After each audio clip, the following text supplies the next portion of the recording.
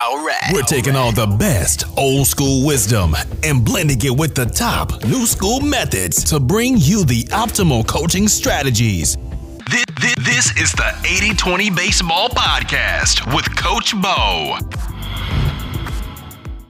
Welcome. It's great to have all of you with us. This episode is packed. We will dive into part 2 of our fantastic interview with Coach Adam Sarancik. That'll be coming to you in just a moment. First, I want to touch on a few topics, an intro message that I think can be very helpful for all of us coaches. First, it's great to be here to help all of you along on your mission to be solid youth coaches, solid youth baseball parents, and even for those players that are listening, to be better youth players. Always great to be here each week. It's great to get so many emails from coaches sharing out their appreciation for 80-20 baseball and their success from using all the stuff we talk about here, as well as all the information over at 8020baseball.com. I do have a small ask. If you could just take a few minutes and leave a rating, a review for the 80-20 Baseball Podcast on your podcast app, that would mean a lot, and it's the best way to support the show. Well, that and forwarding the link to this show to a good friend or two.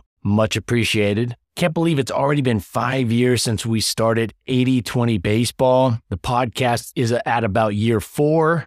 Now, this podcast is for those of you that appreciate the 80-20 principle and its usefulness, not just in baseball, but in all areas of life. By the way, I heard the 80-20 principle brought up 4 more times in 4 different places in just the past week, all saying great things about its effectiveness, giving it praise. That makes 7 times in the past 2 weeks. 7 different people have mentioned or talked at length about how they use the 80-20 principle to guide them more efficiently to success. This podcast is for all of you that are high-level thinkers and high-level prioritizers. It's for those of you that understand that the world and life revolve around trade-offs, and we're okay with that. And in fact, we are going to leverage this truth, the truth of trade-offs being everywhere in life, to become better coaches much faster. This podcast is also specifically for those of us who understand that youth baseball is very different in many ways in many key areas from college and pro-level baseball. And for those of us who embrace that and seek to optimize this reality. Lastly, this podcast is designed for coaches who want a faster paced podcast that cuts out much of the dead air and filler and want quality information in a more efficient manner, because all of us, our lives are busy, full of many activities, outings, work, people, family members, friends, taking care of our health, getting sleep. So let's not waste time getting better. That's what this podcast is here for, to get us all better efficiently. So one difference between old school and new school. Now, the intro from Donald, who did my intro, man, Donald has a good voice, doesn't he? The intro message and the outro. And it says we're not about the old school, the new school, just trying to find the best way. Though I think it's important to understand old school, new school, the differences, and how not to get partisan and caught up in being one or the other, but rather just being great baseball coaches. One of the flaws I see with the new school approach, typically younger coaches sharing out information, it's kind of that chasing new things, shiny objects, MO, and they're more likely to be looking to add new things from different angles. For example, it seems to me that the new school approach as an online presence is prioritizing the filling up of people's feeds. Posting, tweeting, emailing, a new take, a new idea, a new strategy every day. While the old school approach is a little more conservative insofar as what works, works. And there's no need to keep making content up to fill up feeds and fill up YouTube channels. It really confuses a lot. It wastes a lot of time. If you go to 8020baseball.com, my videos, the articles over there, they've stayed the same because that stuff flat out works. And the thoughts and principles behind those articles, those videos have been thought out over years and years, if not decades. And I'm not just going to rehash those articles to fill up feeds and post more things. It's more about quality content than click quantity. Hey, there's a lot of great things new coaches are putting out there, a lot of good information. I'm definitely progressive with my thinking insofar as I'm always asking, is there a better way? Or why is it we do this? But I'm not just going to be different, contrarian to be contrarian. That's not progressive. That's regressive. We chase so many things and it gets us further from what really works. So I wanted to share that quick thought about that topic or idea. Now, I was watching a football game, Colorado versus USC, about half the game this past Saturday. And I'm going to tie this in with being a youth coach or a youth parent. So the Colorado football quarterback did not throw the ball on fourth down, but rather took a sack. And the announcers were not very sympathetic. They said multiple times,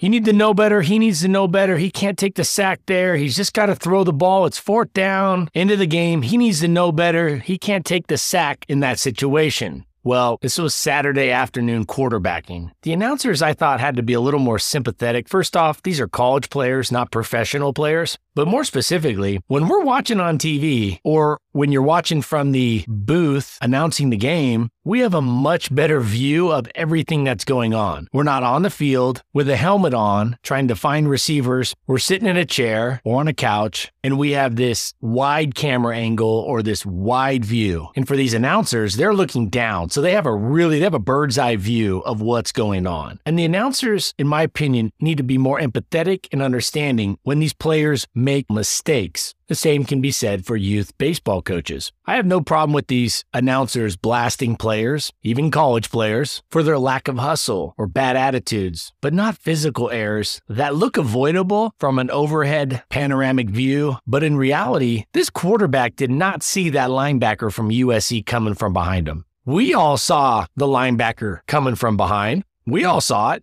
We had a great angle. We had a camera angle. They had the overhead angle, the announcers, that is. The quarterback didn't have that angle. The linebacker was behind him, and it wasn't like the quarterback held the ball too long. The play developed quick, the pressure got to him fast, and the college kid got sacked before he could throw the ball. Now, as coaches and parents, we need to make sure we distance ourselves from this dialogue or this paradigm, this mindset. We need to understand that playing sports in the game at that very moment is not that easy. And it always looks more crystal clear. It always looks easier standing 100 feet back, 50 feet back, 500 feet back, watching on TV or watching with a slow motion replay. That was a specific example from a college football game that I saw, but this is something that I see in youth sports all the time, and it's something that we need to back off on as coaches and parents, and we'll be a lot better. And it goes hand in hand with addressing every physical mistake players make. One of the reasons is because we don't have all the answers. Even if we think we do, we don't. And second, we're not seeing it from their point of view, on the field, live, at game speed. So let's take it easy on these kids and players. I'm all for a firm addressing when it comes to a lack of hustle. I'm all for that. Or a bad attitude, slamming equipment, saying something to the umpire. I'm all for dropping the hammer on that. But remember, the game always looks easier from the sideline because we have a much better view, a much wider view. And also, we can think about what went wrong after we went wrong and tell ourselves that we would have done X, Y, or Z. The problem is, when it happens live, it's bang, bang. And we can sit there and try to solve what went wrong in our heads over the matter of 5 seconds, 30 seconds, 2 minutes. But kids don't have that much time to make that play. So let's be a little more patient, sympathetic, empathetic of physical errors out on the field. I had a follow-up to situational hitting. So I don't think it's a bold stance. I think when you really think about it, if you're going to be honest about situational hitting, this quote, situational hitting thing that's been around since the beginning of baseball, I'm sure. If you're really honest, if you're not tied to the belief, rather, if you truly are open-minded and you're not just stuck in your ways and you are willing to question everything, not just to be different, but to really question it, see if there's a better way or if it's really the best way. It's really hard to look at situational hitting, especially at the youth level, much less the higher levels,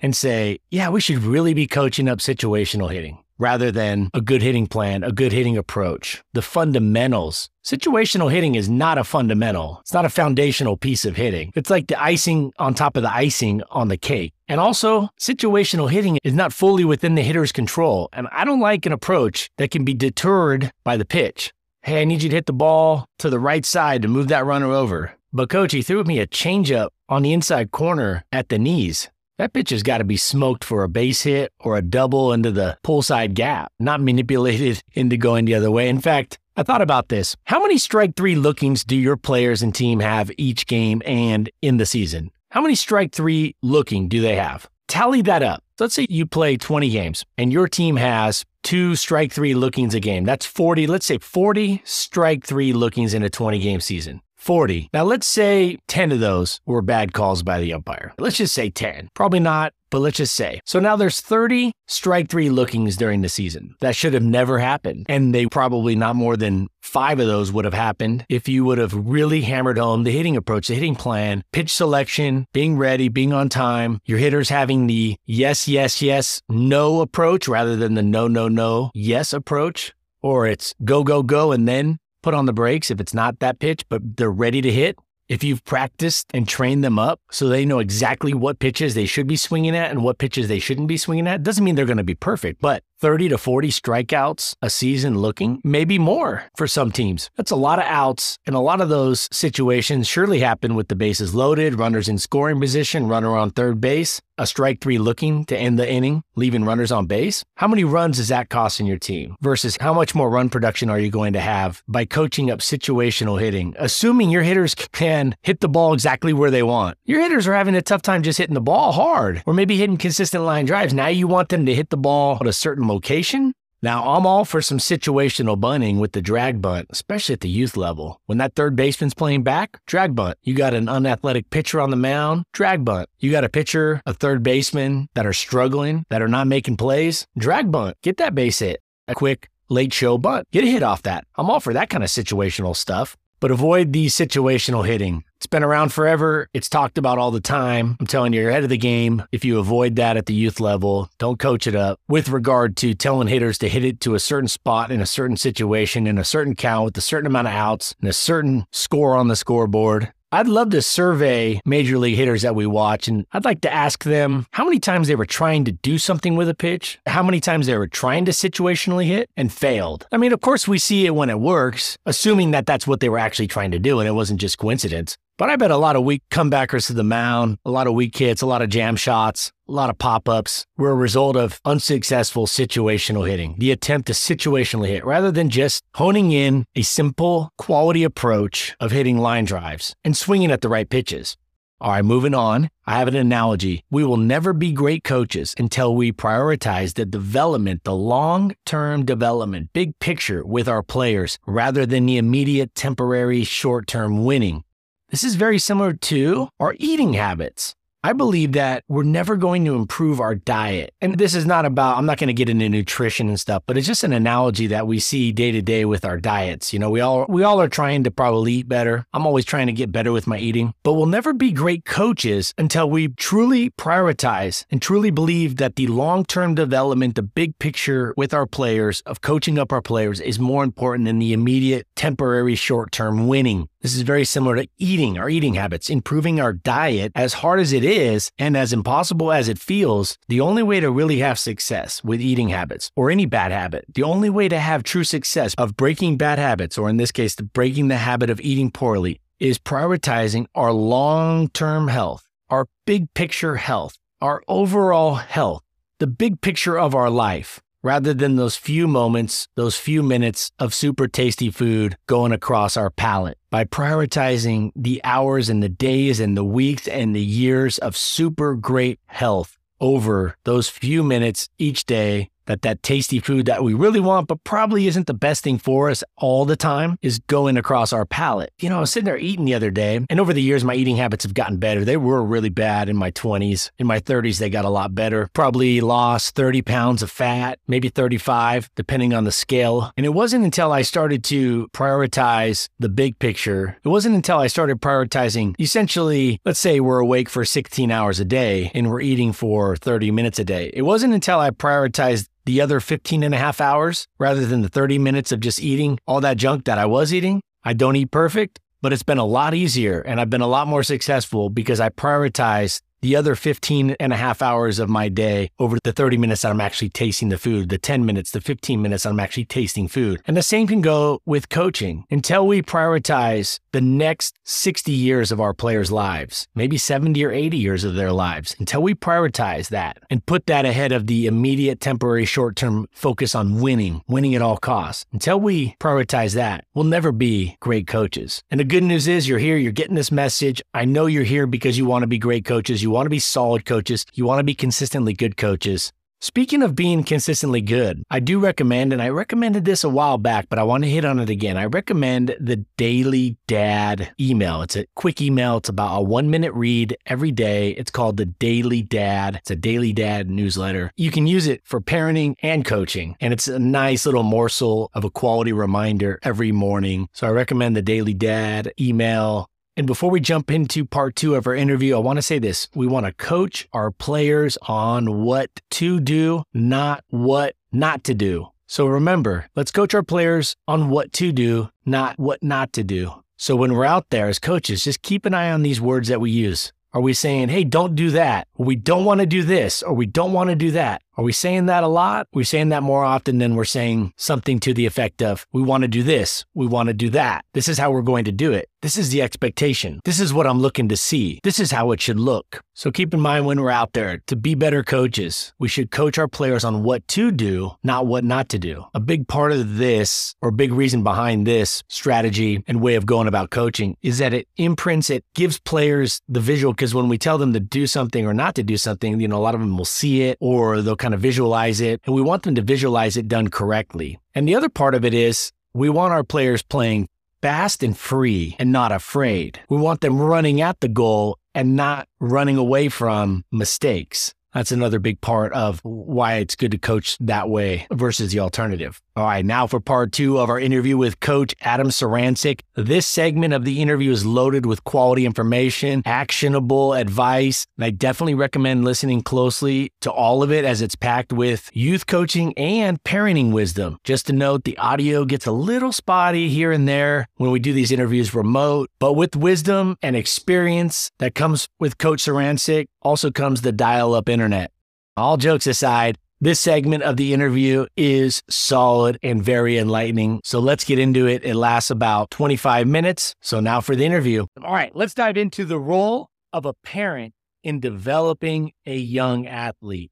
Most of these interviews that I've done, we have questions scripted out, but I thought with you, with your knowledge and your experience, I thought it would just be good to have a nice little conversation, let you roll with it. So wherever you want to start with this, the role of a parent in developing a young athlete. So 3 categories. You can tell how I think and how I do my coaching and how I approach life and stuff. We're going to talk about general parenting outside of the sport. And then we're going to talk about what they can do in the sport, but preseason. And then we're going to talk about what they can do during the game or in the season. I'm going to try to hit the highlights without getting too far down the rabbit hole, as they say, because any one of these topics can be a show in and of itself. But these are really important things. It's challenging nowadays to be a parent and to manage kids in sports and manage a family with multiple kids in not just sports, but whatever their extracurricular activities are. But let's just stick with sports and let's talk about general parenting. The very first thing a parent has to realize is there's a saying in sports that you cannot become on the field what you're not off of it. Okay.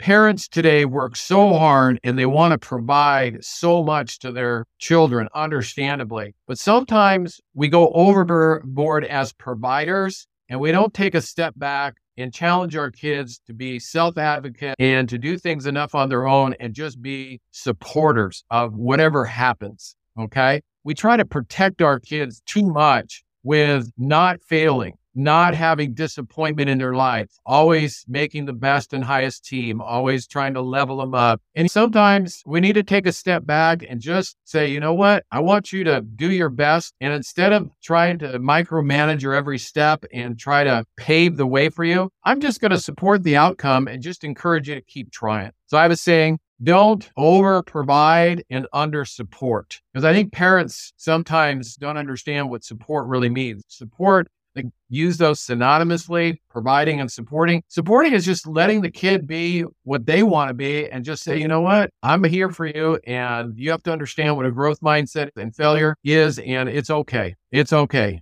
All right. You don't always have to measure up with your results. It's just your effort I'm concerned with. And those kind of character things, coaches can tell, employers can tell, whether you've been coddled your whole life or, as I say, you know the difference between a favor and a chore. Okay, taking out the trash is not a chore. It's a favor. Cleaning your room, not a chore. It's a favor. A chore is something that takes a half an hour to work up a sweat, okay? So we coaches know at any level, there's this level kid that says, coach shows up early. What can I do to help? That's a next level character kid.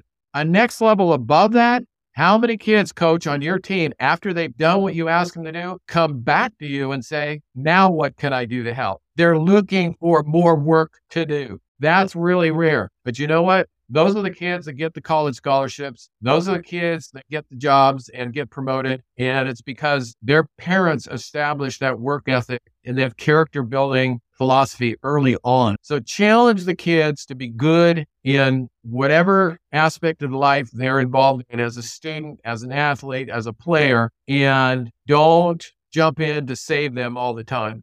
Let them build character. When it comes to performance, really emphasize these things. I have a saying that grades are like batting averages. Batting averages are like grades. I don't care whether you're a straight A student. I don't care if you hit 500. I care about three things. Number one, how high were the standards? Number two, how tough was the competition? And number three, most importantly, how hard did you have to work for it? Okay. I coach a lot of players from a local high school here. 2 years ago, they had 19 valedictorians. 19. They gave out A's like candy. Didn't mean very much. And the colleges around the West Coast know that too. Big difference between that school, being valedictorian at that school, and a different school. And I won't get into names and stuff like that. But make sure that you're challenging your kids, and it's not always about the result. Those three things are really important. How high were the standards? How tough was the competition? And most importantly, how hard are they having to work for it? Secondly, don't get caught up in the seduction and the obsession with sports. It is absolutely overboard, off the charts. Our kids are getting A's in school as students, but they're not having to work very hard. And our parents are saying, well, he's a great student. He's getting all A's. So therefore, he can play multiple sports at the same time. He can play on one team during the week, on a travel ball team on the weekend. And we're trying to have a sports center moment that we can get on Sports Center or TV or whatever. And that's our goal. Right. This whole obsession with year-round sports, multiple sports, and driving our kids to do more and more, we got to back off and really realize, is this kid being sent a message about what's really important, the balance in life that's important to be a good student, to do charity work, et cetera, or are we just driving for more trophies and more medals and playing with a team that's going to travel the most and get the most awards? All right. So this whole balance is really gotten out of hand. It's just not given the priority that it needs to be. And the other thing is that it's very seductive in that everybody jumps in line to do what everybody else is doing. And yet I have a saying, one size fits one. Okay. We're all going to go play travel ball. We're all going to play club ball. We're all going to go try to make this team so that we can travel all around. And yet, is that really what's best for the kid in our family? Okay. And I'm going to get into that a little bit more here. Let's don't get so caught up in this obsession and seduction with sports. Here's something that after going through COVID has received a lot of publicity that I don't think enough parents are taking seriously enough, especially the parents that are out there driving the kids and allowing the kids to play multiple sports at the same time or on multiple teams at the same time. I have a saying, never assume mental and emotional stability from athletic ability. All right. Mental and emotional stability from athletic ability. Parents and coaches assume that because this player is really good, everything's good inside of them, that all is good at home, all is good, at school, all is good because this player is really good. And yet you and I know we've had some tragic stories come into the news media, news feeds in the past 5 or 10 years of elite athletes taking their own lives or getting involved in some really awful things because parents just assumed, wow, he's a great athlete. Everything must be going good. And yet at home, parents are struggling with their jobs. Their relationship is struggling, and they don't realize the impact that has on kids. And that's why this balance is so important. And make sure that, are we really good here? Is this really what is best for you and our family? Is this really what you want to do and not me, again, trying to be a provider of the best for you? So I think we have to be really careful about how we're pushing our kids. The second thing I want to go into briefly is the preseason or off-season stuff. Here's like I mentioned, something that is happening over and over again. A parent immediately wanting to level up their player. And what we mean by that, of course, is my kid's the best on the team. I don't think he's being challenged. He or she really needs a higher level of competition, more coaching. That's going to make them a better player. The assumption is the higher level playing against older kids or on a travel ball team is going to make them a better player. Again, I think we need to slow down and ask some key questions here. First and foremost, by their actions, what is the kid indicating they want? You and I, coach, know that we can tell a kid that's really bought in as a youth to the sport by not just how well he plays, but is he the first one there, loud and believe? Is he upset that practice is over and he's dying for it to keep going? Is he practicing on his own time to get better? Right? That's a kid that's really bought in and maybe is ready for something more, as opposed to a kid that's just good. All right. He just might be good, but it's not something that he's really bought into.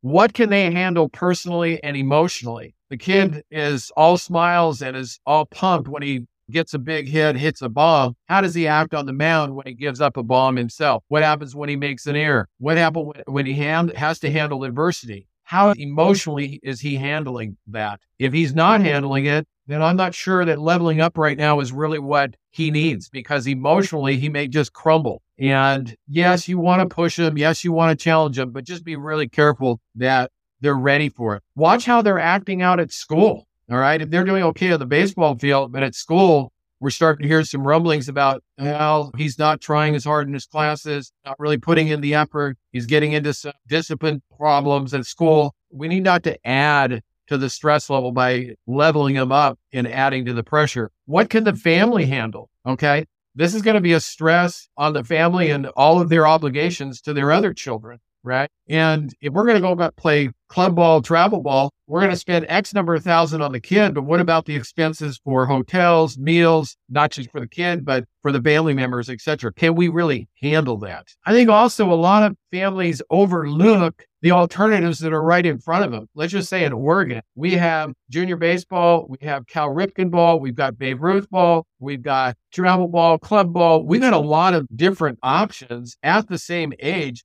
And of course, we have Little League. You don't have to level them up to a club ball or travel ball program. Maybe you go and play junior baseball as opposed to Little League.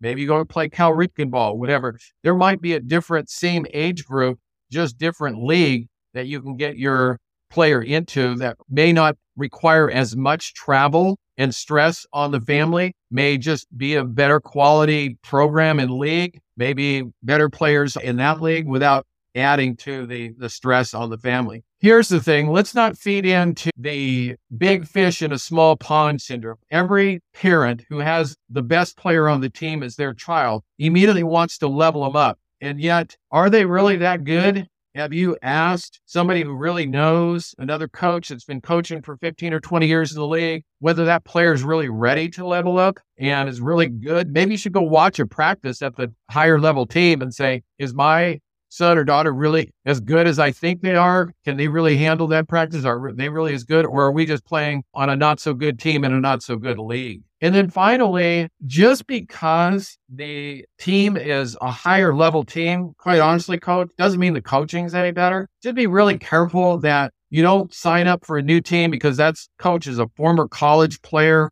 former pro player, has won a lot of trophies and medals and whatever. There's a whole lot of teams that are winning medals or trophies against pretty mediocre competition. I have a saying that a $300 aluminum bat can disguise a lot of flaws. Okay. So they may not be really very good. Some benchmarks there. Do they coach the person as well as the athlete, as well as the player? Okay. They have to have all three components. If they are not, for example, if they're warming up by running to a foul pole and back or a tree and back, it's not your team. If their dynamic movement routine is something they're not actually coaching, they're just telling the kids to go out and do it while they go prep the field or talking to other coaches, not something that you should get involved in. We want them to coach from beginning to end and all parts of the program with the same level of attention and detail and effort. Okay. Another big topic, off-season topic is sports specialization. Talked about this, so I'll just be brief here. But this whole thing of, do we as parents have our kids play baseball year round or multiple sports at the same time? What's really going to get our son or daughter to be the best possible player that they can be? Well, first of all, they're not getting recruited if they're not a good person and a well-rounded person. So let's don't forget that. But just from an athletic and a sports point of view, I would agree up to about 8th grade, getting them to do as many different athletic things. It doesn't have to be always in an organized sport. I think that's sometimes the mistake that we make, thinking that we have to go and play soccer, football, basketball, baseball, whatever. But then get them to do as many different things to challenge their body and to learn how to move in a coordinated, synchronized manner is a key. Starting at about 8th grade, if they seem to be one of these kids that's really taken to a sport and they want to you want to try to get them to play at the highest level, you have to look at it a little more carefully about what you're going to do. It is almost never the right thing to have them play games year round. Most of the time, exposure is going to get you exposed. You're not as good as you think you are. Playing games is merely a mirror of how well your training has been, okay? So to play year-round baseball, spring, summer, fall, whatever, not the way to go. That's almost never the case. However, because most of the D1 programs, the elite ones for sure, are going to,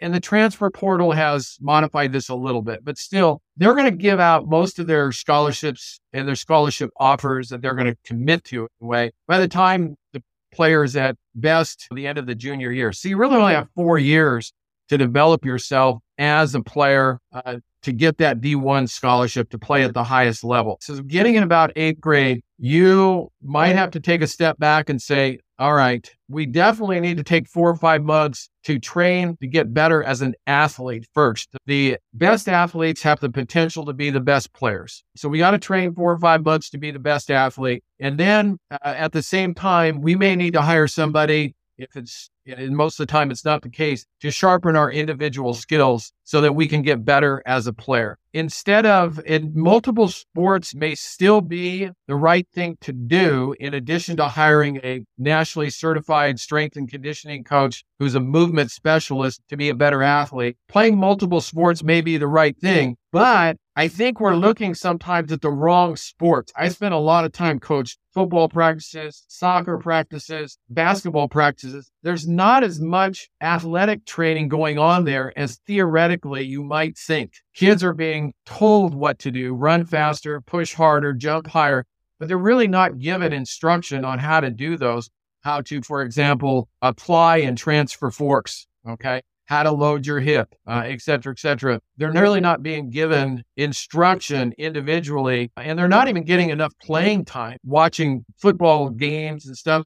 You got 2/3 of the team that's sitting 3/4 of the game. Is that really going to make them a better athlete? Same thing in practices. They're still having the ones out there getting most of the reps. So what I think needs to be done is, from a parenting point of view, if it's really your goal to get them to be the best they can be, how about we do martial arts twice a week and 2 or 3 times a week, go train with a nationally certified strength and conditioning coach who's a movement specialist, instead of getting just involved in the typical sport. Maybe that's the better way to go about it. I just think they need to step back and take a look at martial arts, take a look at swimming, take a look at rock climbing, skateboarding. Some of the alternative sports really use your body in a more holistic way. And for a young athlete in particular, is going to be more beneficial than just signing up like everybody else does on the soccer team, the basketball team, the football team. There's some other things really quickly I'll mention, and that is, does that player have the same growth mindset to every sport as they do to the primary sport? Is he really able to work hard and accept failure in football and basketball like he is in baseball? Are you getting the same quality coaching person-athlete player in football and basketball as they are in baseball? Is he the second team guard and the second team power forward, a second team guard in football, second team power forward in basketball, but the starting third baseman in baseball?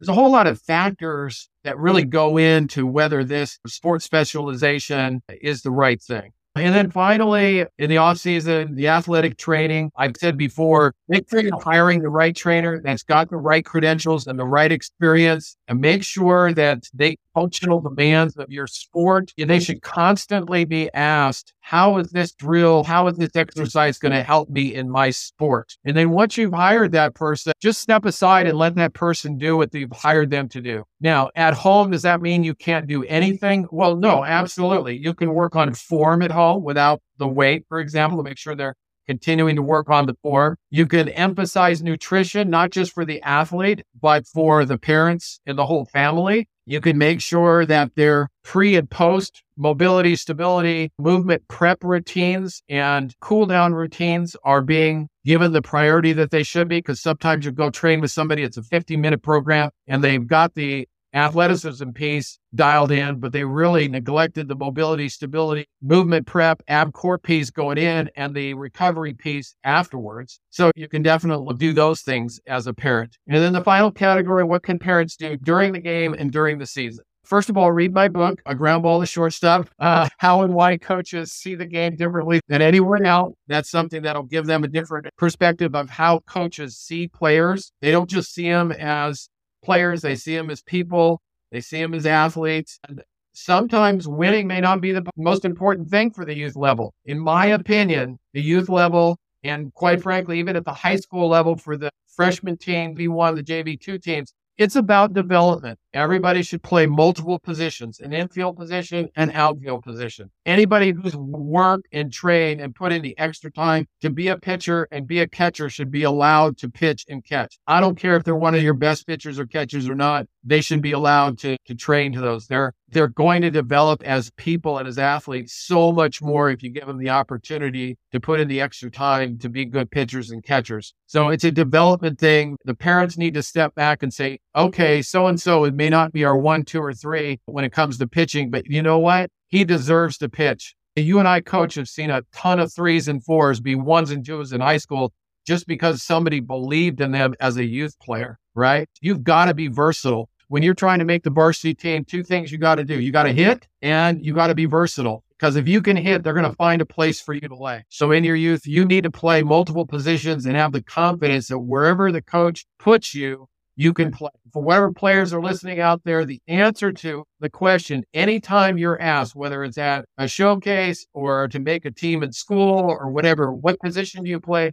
The answer is always the same. Whatever position I need to play to help the team win. Whatever position I need to play to help the team win. So parents have to understand, coaches play the best 9, not the 9 best. Meaning that we're not taking the 9 best players and putting them out on the field. We're putting the best 9 that works the best as a unit. That's the team we're putting out there. So you have to understand that this guy may not be as good a hitter, but if we're better on defense, having him at second, you may have to go play right field or center field. You may be a better second baseman or better shortstop than these guys. But if it helps our team to play better, to have you play a different position, you need to be willing to do that. And the parent needs to understand it's all about the best 9, not the 9 best. Finally, the one that we all probably violate more often, and I'm guilty of this, the last time a player wants to hear constructive criticism, so to speak, about how they played is right after the game. I tell all my coaches, you know what? I'm not going to forget how I played. I'm not going to forget how we played by the next practice. Keep all your comments after the game positive. Every one of them positive. Get feedback from the team, get feedback from the coaches, and make everything positive. If you're a parent, just remember what it was like when you were a player riding home in the car. You did not want to hear from mom or dad about what you could have done better. You're already hard enough on yourself, right? You're already hard enough on yourself. So keep it positive, keep it short, and save the coaching and the teaching for tomorrow or another time. Okay. And you'll get your player a lot happier. Okay. So, and that was a lot. Sorry about that, but that's the role of a parent in development. That's gold right there. I got 20 bullet point notes here, and I've already read a lot of your stuff. Now, I'm going to hit on one, and we'll dive into the last topic.